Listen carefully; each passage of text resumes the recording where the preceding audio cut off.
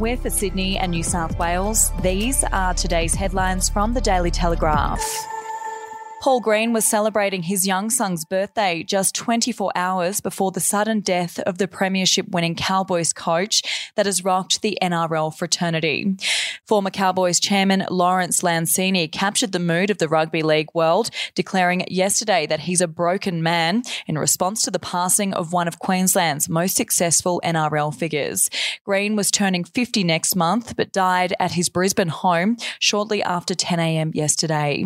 If you would like to read more on that story today, you can take out a subscription to the Daily Telegraph at dailytelegraph.com.au or download the app at your app store.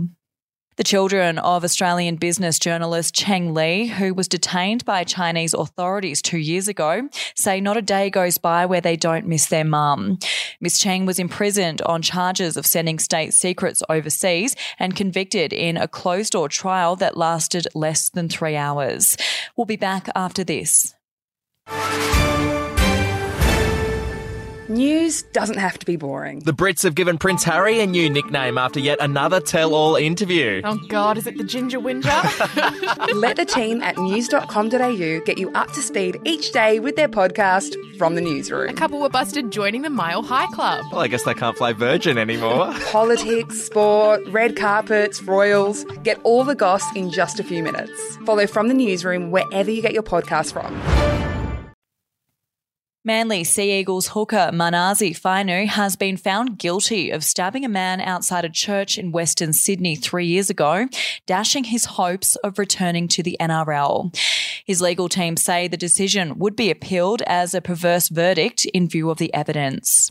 And billed as the My Kitchen Rules lovebirds, it seems time has been called on the engagement of cooking couple Stephen Budgeon and Farina Yusuf. The Daily Telegraph can reveal that while Channel 7 has been spruiking the great love story of its contestants, the pair in fact broke up weeks after shooting Wrapped earlier this year.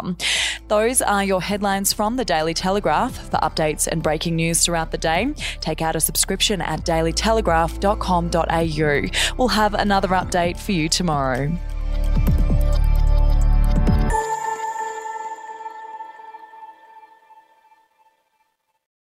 Are you ready to get an inside look at crime from someone who has investigated some of Australia's worst crimes? It was like Aladdin's Cave. The luminol found bloodied footprints and bloodied handprints on a wall, so it's just like a horror movie. Former homicide detective Gary Jubilant sits down with cops, crims, addicts, victims, small-time cheats, and big-town lawyers as they tell their incredible stories. My house got raided. Next thing you know, I got bail refused. Next thing you know, I'm on a truck to Parklea Prison. Listen to I Catch Killers early and ad-free on Crimex Plus on Apple Podcasts today or wherever you get your podcasts.